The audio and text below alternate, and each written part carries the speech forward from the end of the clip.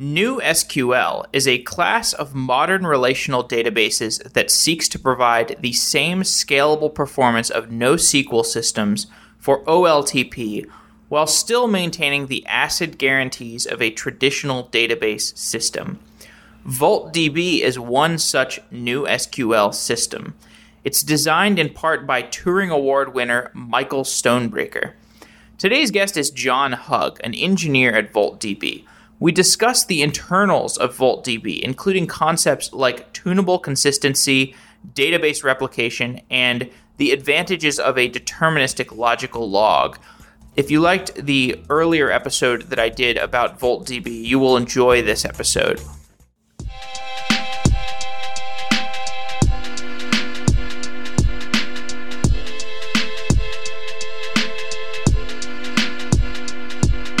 John Hugg works on VoltDB, an in-memory database with streaming analytics and transactions. John, welcome to Software Engineering Daily. Thanks for having me. Let's start by talking about how VoltDB works. What is unique about VoltDB? Well, VoltDB, one of the things that makes it a little bit unique is that it came out of an academic research project. So a lot of very, very bright academics, including Dr. Michael Stonebraker, and Dr. Andy Pavlo, Dr. Daniel Abadi, Stan Zadanek at Brown. Lots of these people got together and kind of came up with the research that sort of rethought how operational databases should work. And that research, after writing a bunch of papers, building a bunch of proof of concepts, showing that this is a credible idea, is the technology that has been commercialized in VoltDB. So that's something that's a little bit of a different pedigree. It's not just a bunch of people who came out of the industry and said, we can take the same ideas and do them a little better. It's a real fundamental rethinking. And some of the core ideas there is, what if we looked at assumptions from the 21st century or even more recent than that? What if we looked at assumptions from 2010 to 2016 and we say, well, what's different than when a lot of these systems were built, whether that's 10, 20, 30 years ago? And so taking those assumptions, kind of things like, we've got a lot more CPU cores. We've got typically people want to run their services on a bunch of virtualized commodity hardware, whether that's in the cloud or whether that's in their back room. What they don't want is big iron. They don't want mainframes. People want to run on machines that have lots of memory.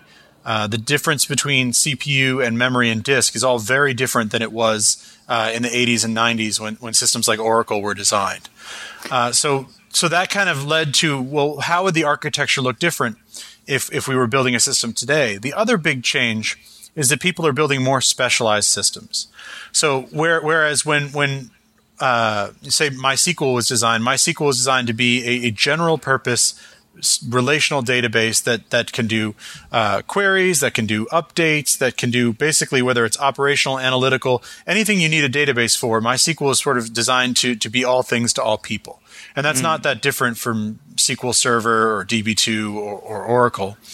And so what happened is we started to see, 10 years ago or so, a lot more push towards specialized analytical systems. Systems like Teradata and Netezza, ultimately things like Vertica, and now in the cloud we've got things like Redshift and Hadoop systems that are very good at doing analytics, whether that's Impala, Hive, or a number of other systems.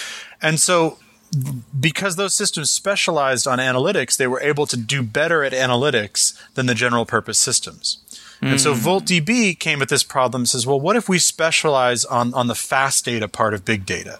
Right? What if we specialize on the operational workloads, the things where the uptime is important, where the data security is important, where the data protection in terms of, is the data going to go away if something crashes, where that's very important, where the update rates are very, very different than the read rates are for an analytical workload.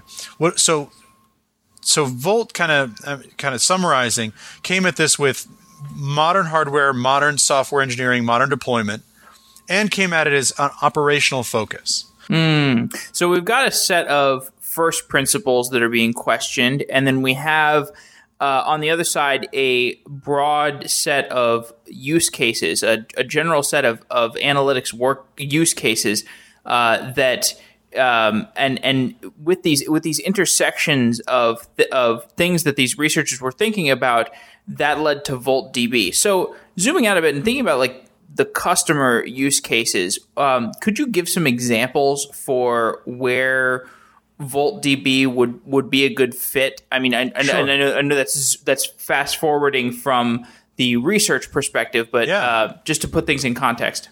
So Volt is, the funny thing here is that we're in a lot of verticals, right? We're in telecommunications, we're in online gaming, we're in ad tech, we're in finance, we're in the Internet of Things and smart meters, we're in micro personalization, lots of different verticals. But a lot of these apps have a lot of overlap in terms of what they look like fundamentally. And I would say some of the key overlap for Volt is we see apps that have very, very large volumes of sort of horizontal scalable writes. So often this is some kind of an event stream or a set of actions that's being sent to VoltDB for processing. Now, in different verticals, that could be a different thing. It could be we want to show an ad to a user in ad tech. For online gaming, it could be someone just beat level 5 in 30 seconds. Should we make level 6 easier or harder? In telecommunications, it could be this user is in this place and would like to make a call to this other number. Should we let that call go through? And so there are many different kinds of use cases, and they seem really different. But they're all sort of these very wide ingestion problems where a very wide set of actions are arriving at Volt, and Volt often needs to combine some kind of analysis with a decision. And that means that Volt wants to say, should I let the call go through? How hard should I make the next level? What ad should we show the user? So it's not just an analytics problem where the flood of information is coming in and we're saying, oh, well, here's how many of these happen. Here's some interesting trends. What it is an actual, on a per event, we're making decisions that affect things. Okay, so as you're characterizing this, you have to you're making decisions. So this is like kind of not the traditional way that we think about databases, or at least the way that we're taught in school. Database is just you can do a write and you could do a read, and that's about it. And once you start bundling the ability to do stuff that was previously decisions on the part of the application, what are the challenges that emerge from a design perspective? I mean, if you're putting application logic, or what was previously application logic, into a database, what are the design challenges there? Well, it's still application logic. And I will say that there's sort of, for the longest time, if you look at sort of traditional databases, you've got your application logic in one side, maybe that's in one language, and you've got your set of queries, your SQL, or if you're not using a SQL database, some other set of data access operations, and these are separate. Sort of the line between them is sort of in one place. And when you get into a lot of the really high volume event processing, whether you're talking about VoltDB, whether you're talking about stream processing like Storm, whether you're talking about batch processing like Spark and Hadoop, what you're seeing is that there's a lot of value in moving logic to the data rather than moving data to the logic. And the issue here is the data is a lot bigger than the logic. Mm-hmm. Simply a bunch of ifs and thens does not take up a lot of space. However, we're dealing with gigabytes, terabytes, petabytes of data. So taking that logic and moving it around to wherever the data is the smart thing to do. And what we're effectively doing is we're moving the line between how much is in the database process and how much is sort of in the client app server process. A little bit towards, more towards parity, where there's some of your code in both, and a little bit less towards very heavy app server code. And what that allows the database to do, and in this case, Volt, we call it a database, but whether it's a stream processing system, whether it's a distributed processing system like Spark, it's all the same idea. What it allows it to do is to be very smart about how it applies that logic to your data. It may be that it takes that logic and breaks it apart and applies it in multiple places, so that if your data is distributed across 100 servers, I can apply some of the logic at the 100 servers, collect that data or move that data around, and apply the rest of the logic in a way that's very efficient in terms of network data movement. In the old days, the biggest way that sort of databases would optimize is to reduce the number of disk reads. And one of the big changes nowadays is that one of the ways we can optimize is to reduce the number of network reads. Moving data around between two machines is one of the most expensive things we do. So anything we can do in terms of executing your query or in terms of executing a whole bunch of stored logic to move less data means our system is going to perform better and have more responsiveness. Okay, so I'd love to start getting into the weeds here. Traditional databases suffer from locking individual records when there are multiple queries being run in parallel. Could you describe in detail how VoltDB avoids this problematic locking from multiple queries? Yeah, so Volt makes different trade-offs, and I say trade-offs because I'm an engineer and I'm not in sales or something who would say that that everything is free. But I think it makes trade-offs that make a lot of sense in the context of the problems we're trying to solve. So what Volt does is instead of using it like a shared memory model where you have a whole pool of operating system threads or whether they're fibers or green threads, it doesn't really matter, but a whole pool of sort of actors all hammering at the same set of shared data in memory, where you've got to have some kind of shared locks to manage concurrency so people aren't accessing the same data. Even if you're using lockless data structures, these things have a tremendous amount of overhead in terms of the complexity of the code, in terms of the amount of code that needs to be executed, in terms of some of the consistency you can get out of those systems. What Volt does is Volt says, you know what? If I've got 12 cores, I'm going to partition my data 12 ways. I'm going to split up my data. This isn't like an Oracle partition. It's sort of a shard kind of view of databases. I'm going to split up my data into 12 chunks across my 12 cores. And then what I'm going to do is I'm going to give a single thread of execution to each of those 12 chunks on each of my 12 cores. And I'm going to schedule work to each of those 12 pipelines. Now, because today everybody wants to run clusters of databases, we already have to split up your data between servers. Any good modern system for doing these kinds of operational workloads is going to support 10 nodes, 20 nodes, however many you've got. So if we have to divide our data anyway, it's a logical extension of that to divide it even further so that we have many individual shards on one machine. Once we can sort of route your work to the right shard on a different machine, we can also route your work to the right shard on a core. Now, this has, in terms of throughput, there are tremendous advantages to this situation. It's the absolute most efficient way to get work done on your machine. In terms of concurrency, it is the absolute most efficient way to manage high contention rows in your database. If I've got one row, ultimately the fastest I can have is a single, very simple piece of code running as fast as I can on one core. If I add two cores to modify one row, I can't actually make that really any faster. So if I have many high contention rows in Volt, Volt is going to be faster than anything else out there at managing that contention. The downside to sort of this, and there are actually some additional upsides, but just the flip side of this is that if we have sort of long-running work on VoltDB, so work that needs to scan all of the rows, then things line up behind that work. It doesn't mean that the overall throughput changes. We still have to do all that work somewhere, but it means that if I do an operation that takes 1 second, it actually locks the entire either the entire shard or the entire database for that 1 second while I'm doing that operation. So Volt really favors operations that are very, very fast, and we do a lot of things architecturally to make sure that operations are very, very fast. And I can go into some of that. I can also go into some of the other advantages. I'm not sure. Well, let's. I wanted to touch on the concept of database replication. That's what I was thinking would be interesting, because the way that Volt does database replication is quite interesting.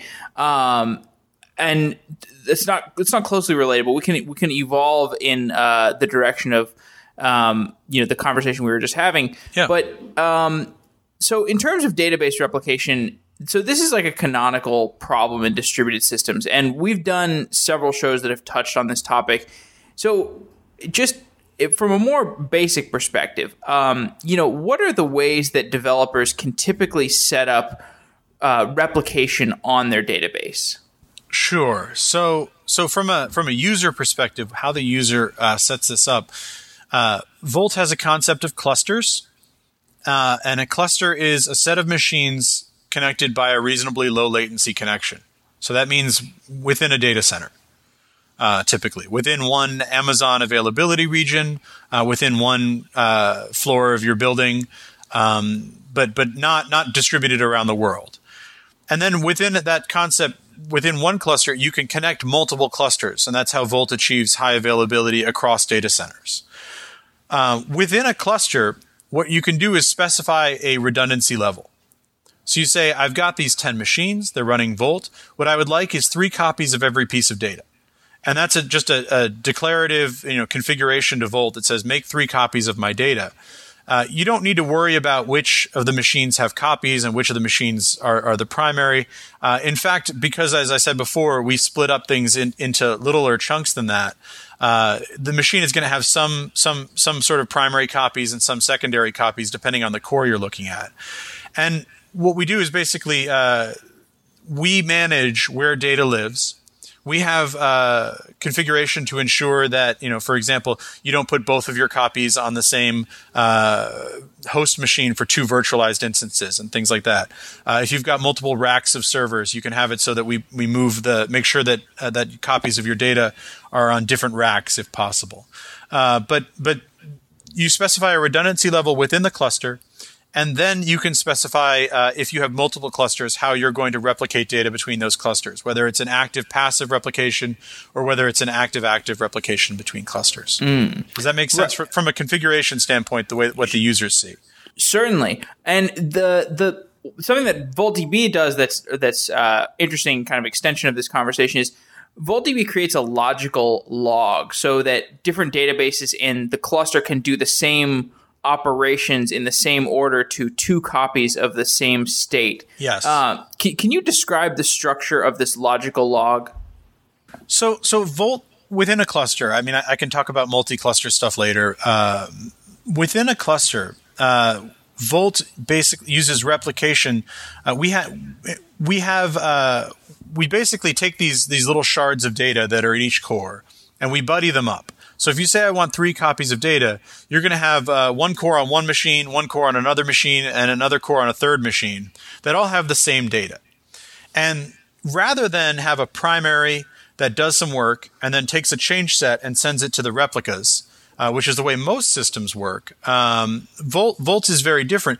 Volt actually executes the same operation against all 3 copies of the data at the same time, even if that operation includes lots of stored procedure logic and many SQL queries all bundled up. What we do is we leverage determinism to ensure that we have the same data at different places. So I said before, we sort of have this pipeline of work, and it's single-threaded at each core. So we do sort of one thing after another to this shard of data. And what we actually, by leveraging determinism, if we say all of these operations that we're doing one thing after another, and this is sort of a logical log, right? There's a log of, I'd like to run procedure A with these parameters, procedure B with these parameters, and procedure C with these parameters. That list of the procedures, their parameters, some SQL statements and their parameters, that list with that specific order and those specific parameters is a logical log. We can write that log to disk, or we can replicate that log across the network by assuming we have the same state in 2 or 3 places. If we apply the same set of deterministic operations in the same order to the same state, we end up with the same new state. And so Volt does, instead of doing one thing at one partition, then copying to the next, then copying to the next, we do all 3 at the same time. This has tremendous latency advantages for us. So Volt runs synchronous serializable isolation, full ACID serializable isolation with synchronous consistency no matter how many copies of the data you ask for. And we can still do this with very, very low latency, typically a millisecond or 2, because because of the way we're not chaining things, and it's synchronous. It's not we write to one and confirm to the client success. We write to all of them and confirm to the client success. And that's actually the only way Volt operates. We don't have a lower consistency model within a cluster because there aren't advantages given the Volt architecture to having a lower consistency model within a cluster. So I want to touch more on this topic of determinism, because this is something that it's like a key word that I hear around VoltDB, and I haven't heard in a lot of other conversations around databases. Obviously, I know the word determinism, but in the context of databases, what does determinism mean? Sure. So the one of the key differences is sort of the difference between a logical operation and sort of the binary changes that come from that. And one of the reasons you don't hear about it a lot is that a lot of people use databases for reads, analytical reads. I run a query, I get some results. That doesn't necessarily need to be deterministic for most cases. Nobody cares that much if that's deterministic. People use databases for a lot of sort of key value update workloads. And especially the NoSQL systems, they're predominantly key value update workloads. If I have a key value workload, the difference between saying the logical operation is I want to update this key to this value, really the binary operation is the same thing. The new value of the key is the change log. Where it gets interesting is in Volt, where I'm moving the logic to the server, and my logic can be quite significant. I can have a logic. So say I'm a customer that runs a cell phone network. And my stored procedure is this phone number wants to make a call to this phone number from this place and this time. Should I let it through or not? This actually might run 10, 15 SQL statements or maybe 100 SQL statements. It's going to look up, well, what are the last few numbers this person has called? What do we know about this person? Are they on any blacklists? What do we know about the number they're calling? These are all sort of read SQL statements. And then we take those SQL statements and we write. We write a log of, did we let the call go through? Here's the call. Here's the account we billed it to. Here's how the billing information is going to change. Here's a record of the start of the call. When the call hangs up, we might write a completed record of that call to a downstream system for analysis. So there's a lot of logic in this stored procedure. And when we say the stored procedure is deterministic, what that means is that if the state of VoltDB is the same and the parameters to that stored procedure are the same, then you will always end up with the same action. You'll always get the same writes to the database, and you'll always get the same decision out on the other end. So that means if I say, show me some recent calls by the user, it's never going to be a different set of recent calls. It's never going to be, well, there was a race condition, so instead of these 5 calls, I got one that didn't make it the last time I ran this procedure. That kind of determinism. If it's never going to be because they were technically the 5th call, there was a tie. There was 2 calls at the same time or something, and one time I queried, it returned one of them as the 5th call, and the other one it returned the other. That doesn't work. So do you think of determinism as like multi-operation atomicity? So yeah, it's partly that. Partly it's the idea that if I wrote a snapshot of the state to a log, and I wrote the stored procedure with the parameters to a log, I could wait a week, load that state in, run that stored procedure, and I'd get exactly the same answers and exactly the same changes to state. Okay. So the difference between my definition of multi-operation atomicity is like, you could change the time of the system, for example, right, and that would have no effect on the determinism of the operation. Right. So Volt asks that if you want to ask what time it is, that you use our APIs for that. If you want to get a random number, you use our random numbers that have been carefully seeded, so they'll always have the same seeds every time you run this transaction. Right. Because we use this for replication within a cluster. We also use this mechanism for fault tolerance on disk and for repairing failed nodes into a cluster. So, for example, if a node fails and we replace it with an empty node, the first thing we're going to do is copy the state over to that node. But while that state is copying, we're going to keep that logical log around, and then we're going to replay that logical log onto the new node until it is caught up with the other nodes. So that may happen minutes, hours later, depending on lots of factors. And so we need to make sure that even though that happens at a later time, even though the random number generator may be different, that is a deterministic operation, it will always give us the same value. This is a good opportunity to talk about some of the points that you touched on in a conference talk that you gave called Non-Determinism for Performance and Testing in Distributed Systems. I'm sorry, what was it called? All in with non-determinism for performance and testing in distributed systems. I think it was all in with determinism, but yeah. All in with determinism. Okay, so yes. Right, third time's a charm. I will put in the show notes with the correct title. Yeah. So you're touching on this idea of determinism and it being important, in VoltDB's case, you access the VoltDB API for these things that can change. Is this like a really big hazard for applications where you can end up with really troublesome situations if you're accessing the time and you get something wrong, or you're accessing a random number generator and it works in a way that you don't expect, or like how can this manifest into real world problems? So if you have our stored procedures in Volt are typically written in Java. Technically, you can write them in other JVM languages, but for the most part, people write, very straightforward business logic in Java. Now, there are in practice, the ways you can hit determinism are random numbers, wall clock time, and we don't prevent you in your procedure from calling, Java util date, give me the wall clock time, or system current time millis, or any of those things. So that's one way. Another ways you can do it is you can call to an external system within your stored procedure. So within your stored procedure, you could make a call over a socket to another system and query that system. Since that query isn't guaranteed to give you the same value or even work hours later, then that could be a source of non-determinism. And then there are some sort of nuanced ways to run into non-determinism, such as maybe you're using a third-party library that randomizes things for security. We've run into that one once. The nice thing about VoltDB, in practice, these aren't typically big problems. Because what people typically do is they take their set of procedures and they're building sort of an application that they deploy onto VoltDB. It's almost like a data API onto VoltDB, and what they often do is they test that API in some way. And so we found that for the most part, people find anytime that they've done something that's going to be problematic, they find this very quickly in their test process.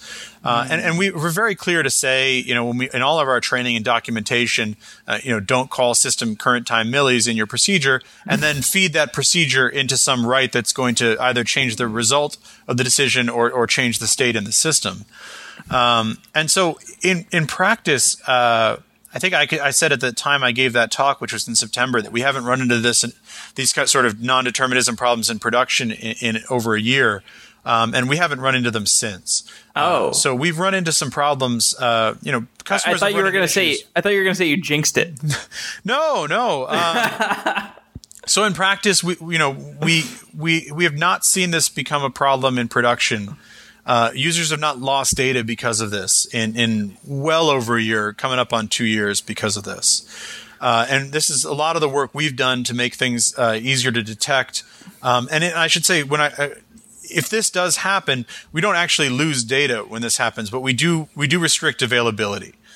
So what we'll do is if you have a non-determinist operation, that is a procedure does one set of data changes in one partition, one replica copy, makes another set of changes in a different replica copy, or a different set of changes on a restore or a rejoin into the cluster, we will detect that and we will save all of your data, and we will actually save both copies of the diverged data and say to you, well, what do you want us to do? So it is an availability issue. It's not a data safety issue. So you enforce safety, but not necessarily liveness. Right. So we have, but that hasn't been an issue in some time. Sure. So, okay, talking about determinism versus non-determinism and how to implement that, like we touched on the idea of the logical log earlier, and the logical log creates the source of determinism that is shared across the entire database. And in theory, this sounds great, but in practice, what are the difficulties of implementing determinism on a distributed database? Well, so one of the things that we have had to do is to be very careful about row order in VoltDB, so that we've actually built a SQL planner, optimizer, and execution engine that can be aware of when it might be returning things in arbitrary orders and when it's going to return things in a specific deterministic order. And we can actually pick plans that are slightly less efficient if we know that the output of a read plan might be fed into the input of a write operation. And if a read is not going to be fed into a write, then we don't care if it's going to return a different answer, right? That matters less to us. So that was something that took a lot of work. We've also built a lot of functionality into Volt to detect this without being super invasive. So one of the things that we do is we build hashes of all of the write operations and their parameters that you do within your stored procedure. And we compare those hashes when the procedure is returned from multiple replicas. And that's actually our primary mechanism of detecting when you've done something non-deterministic. The other thing we can do is we can compare our transactional snapshots. In VoltDB, when we snapshot your data to disk to save it, we do this on a continuous basis. That's done at a particular transaction ID, a logical point in time across the entire cluster. So if I have two replicas that are supposed to be identical, their snapshots are also supposed to be identical. And we can tell from checksums in those if we have any problems that way. So a lot of these things are sort of we've spent a fair amount of time on how we detect if you have problems. We spent a fair amount of time on building a system that's more robust to having those kind of problems. We've had some learning experiences. A thing that happened, I think last summer, is we ran into issues that we just should have foreseen but didn't. And this is something that, again, that came up in testing. It didn't come up in production. But floating point math is not commutative. And floating point math not being commutative led to some queries that we thought were deterministic operating on floating point operations, not actually being deterministic. And so we now have that as part of in our system today. We handle floating point math a little bit differently. That's interesting. It's we've had some issues with non-ECC systems corrupting memory and diverging that way. And the cool thing is that we can detect that. But it is often a difficult thing to tell someone why when that happens. We don't have it. Right. Sometimes we just look at it and we say, well, we don't have a great answer. Can you run memcheck off of a boot disk? And that often can be illuminating in those situations. Right. But fortunately, all the RAM in Amazon and most of these clouds and most systems people are buying is ECC memory, and that makes a big difference. Okay. And so one of the ways you encapsulated this way of implementing determinism on VoltDB, you touched on this in your talk, is deterministic SQL. Can you define deterministic SQL? Sure. So let's say I have a classroom, a table that stores all my students. I have 30 students. Let's say there's 14 girls and 14 boys. I'm being a little gender normative here, but it's good for a database example. Now, if I say select from the database where gender is male, limit 5, which 5 boys am I going to get? Depending on the database, depending on how it's implemented, you might get different guys. Right, so I might get different guys at different replicas, in fact, in VoltDB typically. And so what VoltDB will do is it will recognize whether or not that query is just a query that's going to be returned back to the user where the user doesn't care, or if it's part of a procedure of logic that's all read-only that's never going to modify state, then it doesn't matter. We're just going to give you any 5 guys. However, if you tell us if it's in a read-write procedure where I'm going to take 5 guys and I'm going to give them, say, 10 bonus points on their exam, because I'm sort of a chaotic neutral professor, if I do that, then I want to make sure that it's the same 5 guys in replica A and replica B. And so what Volt will do is Volt will basically sort your 14 guys on, maybe their student ID number or something. And it doesn't have to usually do that sort in real time. Usually there's just an index where I can walk the index on student ID number and make sure that I get the same 5 guys. It might be a slightly less efficient way to do the work. In some cases, it could be a lot less efficient. If you don't have any indexes on the table and you've got billions of records, ensuring that you get the same 5 guys can be challenging.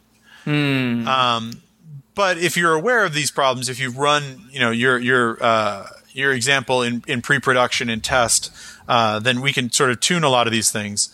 We often just basically can make that query, a microsecond slower. But then make sure that we're always returning the same 5 people from your class. Okay. And so VoltDB's deterministic SQL guarantees that writes are always deterministic.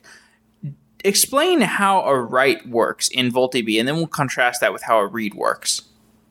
Well, a read in VoltDB, sorry, I started with the opposite of what you said. A read in VoltDB can go anywhere, right? If I have 3 replicas, I can send the read to any of those replicas.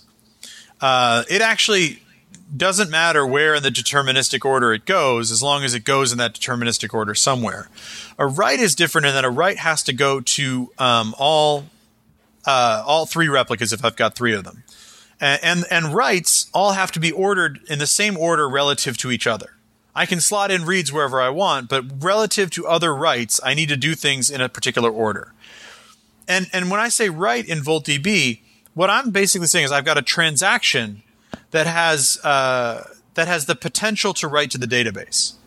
So even if a transaction does a bunch of reads and then has an if statement that says, if all of these things are true, store this record in the database, otherwise don't bother, that might write to the database. So we still call that a read-write transaction. It still has to be run at all 3 replicas. But when I say a write transaction, many of these write transactions have many SQL statements that are a mix of queries, logic between queries, and writes, or even potential writes. It doesn't mean they have to modify state. It just means that they might. Interesting. Okay, so are there any other features of a deterministic SQL system that would be worth touching on? So one of the things, what this allows us to get, just sort of circling back a little bit, I mentioned this a little bit before. There's a big latency advantage here for us. Because we can do the work on all 3 replicas at the same time. Again, I could have 4 or 2, but all the replicas at the same time, I don't have the latency penalty of doing one and then the other, or the consistency penalty of doing one, returning to the client, and hoping that it makes it to the other 2. So there's a big latency advantage, and that latency advantage doubles when we involve the disk. Because what I can do is write the logical log to the disk as soon as I've decided on the ordering of the operations. Typically, with systems that use memory and disk, I make the changes to the memory version, and then I write that version to the disk. So the client has to decide, do I want to be notified this succeeded when it writes to memory, when I've sent an asynchronous I/O request to save it to disk, or when I've f-synced the disk and confirmed that it's on the disk, then I want to return. But if I'm doing these things one after another, right, I'm doing the work in memory, then I'm asynchronously sending an I/O request, then I'm waiting for an f-sync that confirms that I/O request is actually on disk. If I do all these things one after another, it adds to my latency. And it can add a lot to latency. With VoltDB, what I can do is as soon as I've decided on the order, I can start writing that information to disk. And so in order to respond to the client that this is safe on disk and safe in memory on multiple machines, I actually can do all of these things concurrently and just wait for all of these conditions to be true to respond to the client. But since they're all done concurrently, if my disk, whether I've got an SSD or a disk controller, is capable of f-syncing once a millisecond or once every 2 milliseconds, then typically the latency to do the work and to respond to this query is going to be 1 or 2 milliseconds. And that's very different than systems that involve disks that have non-logical operations. Right. So you've essentially defined why the deterministic logical log allows faster replication and faster persistence. Right. So the second big advantage is it allows us to be very consistent in terms of this not just the determinism, but the architecture of doing determinism things in a replicated way, but doing a set of things in a log applied to a single core and a single piece of data attached to that core. That architecture is not just very multi-core friendly because we've got a lot of cores. It's not just very cluster friendly because horizontal partitioning is important for clusters, but it's very very fair. It's very very efficient. It lets us have basically our goal as VoltDB engineers is to keep your CPUs saturated with work. And this architecture lets us get as close to achieving that goal as possible in terms of throughput. Almost none of our customers are anywhere near saturated CPUs. But they love the fact that if their workload doubles, the impact of their performance in terms of what is the latency added to their API is almost unnoticeable. VoltDB performance and latency is very predictable as you go from 0% load to 90% load. It's very predictable whether you have one client connected to a Volt database or if you have 100,000 clients connected to a Volt database. Because everybody's just lining up. If you're generating all your load with one client or you're generating a little bit of load but with many clients, if the load is the same, then the performance typically is about the same. There's a little bit more networking work to be done with 100,000 clients, but surprisingly, Linux is very good at this, and we scale very well as you add clients. There's no way to add contention in VoltDB as you add more clients. Okay, given that you're an engineer and you said you're willing to talk about trade-offs like they're trade-offs. Sure. You talked about the trade-offs in your talk about enforcing determinism in a database, and the first trade-off you explored was that it's simply more work to enforce determinism. Can you describe how determinism led to additional engineering work? Well, I think maybe we've covered this a little bit. I mean, in terms of the adding all the checks and the hashing and verifying the data is the same. In terms of the deterministic SQL planner and building sort of that kind of smarts into the product. In terms of testing, there's a lot of testing that we've built that sort of ensures that all the code that we think works actually works. Anytime you write code, it's usually twice as much work or more to actually verify that it's correct. And verifying that code is correct is very important for us because this is code that people bet their business on. Right. So I think that's the first trade-off, the additional work. I did mention some others. There's a trade-off where I think I mentioned where there's an availability impact if the user gets it wrong. So that's a trade-off. In terms of the determinism, one of the things that we found that's challenging that I mentioned in that talk is that we assume that we've got identical software running on every cluster node. And one of the things that makes challenging is upgrades to VoltDB. So if I want to do a rolling upgrade where I'm running version 5.x on one node and version 6.x on another, then we worry as engineers that, well, if we've changed the code, how can we ensure that the same operation is actually going to make the same changes in both? What if we've modified an algorithm? What if we've ordered something a little differently and we get different values? And so Volt is very careful about how it manages upgrades. We have a patch live upgrade system where we can, if you've got, say, version 5.8 and you want to run version 5.81, we can do that because we've qualified that these things actually have, they're compatible determinism-wise.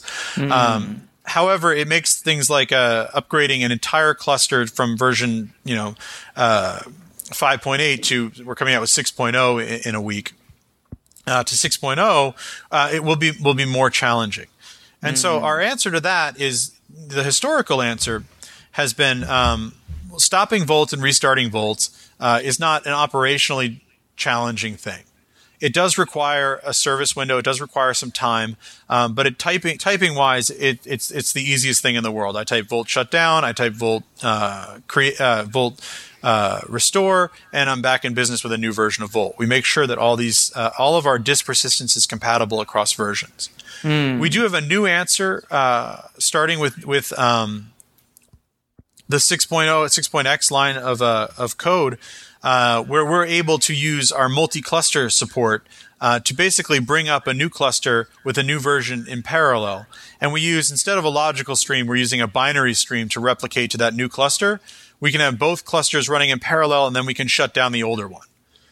This is a very cloud-friendly way of doing upgrades. And so our customers who are running virtualized, who are running in the cloud, this is an acceptable solution for them. It's a difficult thing if you've got 3 servers in a back room. For those people, it's still major upgrades of Volt still require a few minutes of downtime. We may at some point get to sort of internally versioning some of the execution code so that we can support mixed versions of Volt in a live way. But that is one of the trade-offs of the system. So you did touch on testing a little bit, but I am curious, like, as you're developing a database, I mean, what kinds of testing frameworks and unit testing and performance testing do you do, or how do you model that process in order to know that you're doing things in a way that accurately models the set of customers that will eventually be using your database? Well, that's a really loaded question. It's a good question. I'm probably going to answer half of it and forget the rest. So definitely poke me on what I don't follow up on. The last thing you said about customers, well, one of the things we do talking to customers is that when customers run into issues, and this is not even just customers, but pre-customers, when we approach someone and they're looking at VoltDB and they say VoltDB is great, but we have issues when we're doing this. A lot of times what we'll do is we'll build a POC to verify, like, okay, well, surprisingly, this was more challenging than we thought. Very often, that code makes it into our continuous testing process. So we've got a bunch of internal continuous testing processes that are all named after either customers or groups that didn't become customers, where they had a workload that wasn't a great fit, and we built sort of an app that simulated that workload and beat on it until it worked well in Volt. We don't do that for every workload. Some workloads we decide, well, that really isn't a great fit for Volt. But when we think we should be able to do it, that becomes part of our process. And so that's one way we can incorporate a lot of the customer work in terms of that. We had another customer that is very latencies focused. A lot of our telecommunications customers, they choose Volt basically because there are not a lot of very, very robust operational databases that have very, very predictable latency parameters for the sort of complex server-side logic. Largely in the telco space, we're replacing times 10 or other, really beefy sort of older systems that have been very, very hardened. And so that's really this is a diversion, but really flattering for us because we know these people are sort of betting their operational business on Volt, but one of the ways that we got to that point where we can do this is we work with these customers to build tests that run for long periods of time and measure latency the way they measure latency. So it's very common in distributed systems to talk about, well, no one cares about average latency. If you're monitoring average latency, then you're failing.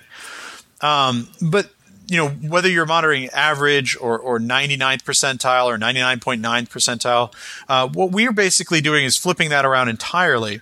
And we're running queries where we're counting how many operations took more than 50 milliseconds. And our goal is to get that number to 0 or vanishingly close to 0 for runs that take days. Even when sending significant load to VoltDB. And so that was a long process. And there's actually that talk that you're referencing from Strange Loop last year. There's a talk by Ariel Weisberg the year before at Strange Loop about sort of how we got that latency down, that long tail latency, and how we sort of and that was a mix of software tuning. It was a mix of Java tuning. What's the right garbage collection method? What's the right pattern of accessing these objects so they're garbage collector friendly? We certainly, diverging a bit, we make sure that all of our actual long-lived data, all the SQL data, all the SQL execution, that's all done in native C++ code. None of that is done in any Java code. We don't really want to ask you to run Java code with a 128 gig heap. It will not go well. This is something that the Cassandra people have figured out over the years, and they're sort of coming around to all of this data needs to be off of the heap. But we've built a very garbage collector friendly bits of code that run Java. And his talk is a little bit more detail about how we did that. But this process where we are measuring latency for days and counting the 50 milliseconds, when we ship a version, and this was, I don't know, 5.1 or something, or 4.6, I'm not sure exactly. When we shipped this version that this customer accepted, and they started running, a third of the world's cellular traffic on VoltDB, what we didn't do is stop there, right? Right now, we actually had a recent issue where, lo and behold, VoltDB 5.8 has a slightly worse profile on the 50 millisecond system. And so we actually worked very hard to figure out what that was and to get that back down for 5.9 so that the user could upgrade to 5.9 from whatever 5.x version they were using. So that's something that, as we improve the software, sometimes we regress and we have to make sure that test enables us to figure out what the regression was. Sometimes it's a lot of git bisect work, and figure out why that weird change that Git says is the problem actually impacts latency for, one transaction every billion or something. That's not a fun process, and we spend a lot of time on that. But that's one of the ways we get customers involved. Another thing I do, and I talk about this in the in that talk at Strange Loop, which is on YouTube if people are interested. I don't know if there's show notes we can link to it, but yeah, absolutely. But one of the things we do is we build pathological workloads, and these are just the opposite of that. They're not representative of what kinds of things the customer does. We have this workload that we built that we call Transaction ID Self-Check 2, and it doesn't matter why it's called that. It was the second one, and what it does is it tries to be as intertwined and horribly transactional as possible, such that if we ever were not 100% delivering on our ACID guarantees, on our cap consistency guarantees, it would immediately tell us. Because it doesn't just update a key and value here and make sure that they're the same. It will read 100 rows deterministically from one table, aggregate them up and write them to another table. But meanwhile, that table, it's going to read something and write it to a third table. Meanwhile, we've got a Kafka stream coming in that is all calling a different class of procedure that's interacting with this data in a different way. And basically, as much of Volt we can use in as much an intertwined way as possible, we've built into this app. And this is all open source. You can view it on GitHub/VoltDB/VoltDB. It's in the, I think, test apps folder. If we built this intertwined app, and then what we do is we run it.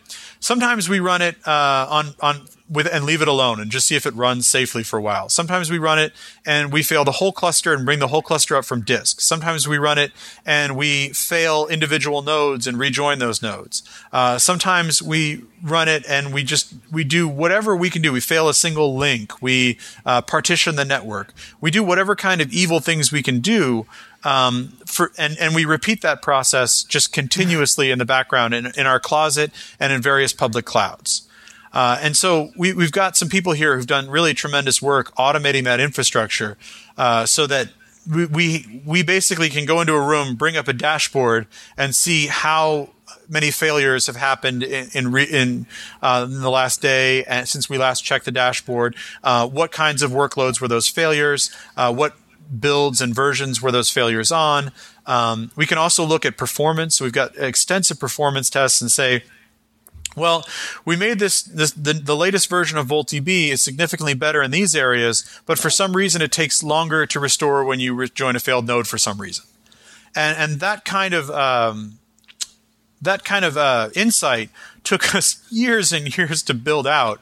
But it is really, really valuable in making sure that we continue to push the product forward, that we continue to trust the product we're shipping, and that we don't basically break customer workloads. Because for almost every little performance detail, there's some customer out there that really relies on that particular kind of performance. Whether that's maybe they've got a workload that does some kind of ad hoc workload. Maybe they've got a workload that has really, really high contention on a small number of keys. Maybe they've got really complex Java procedures that run processing in Java. And so there's a lot of different dimensions to Volt performance. We've got customers with pools of clients connecting to Volt that have 100,000 connections to Volt. We've got customers that are using Kafka, and they have no clients. They're just feeding Kafka streams into Volt. So there's a big surface area to test, and it's definitely a huge part of what we do here is verifying that we can ship this thing and still sleep at night. Fascinating. Okay, yeah, I think you definitely covered the depth of the question. Okay. It was definitely good enough. Okay, so to begin to close off, I want to zoom out and talk about how you see the database landscape as a whole evolving. We're far beyond the idea of one size fits all, and Mike Stonebreaker, who helped start VoltDB, was thinking about this a while ago, but so we're moving towards a world where there are more and more databases with increasingly nuanced feature sets. How should systems architects approach this buffet of databases and figure out which databases to choose for their holistic set of data management requirements? It's a good question. So I don't know. Let's see where to start. So one thing that's really important to know about your data is how operationally dependent are you going to be on this database? There are a lot of systems where I can say, because I used to work at Vertica, which is an sort of an analytic focused database before I came to VoltDB. And in the early days of Vertica, this has somewhat changed. Selling an analytics system is a little bit of an easier sell because you can always add it to whatever else you're doing, load your data into it as well as whatever else you're doing, and run queries against it. And if it happens to provide a lot more value than whatever else you're doing, maybe you turn off the old system.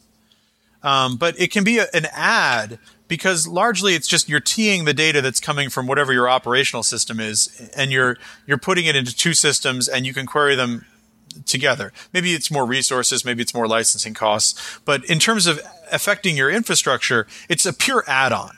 And so looking for systems that are pure add-ons is a lot easier and in some ways sometimes more fun than looking at systems. Typically, VoltDB is sort of a different class of system where, for the most part, people are building applications that are built around VoltDB.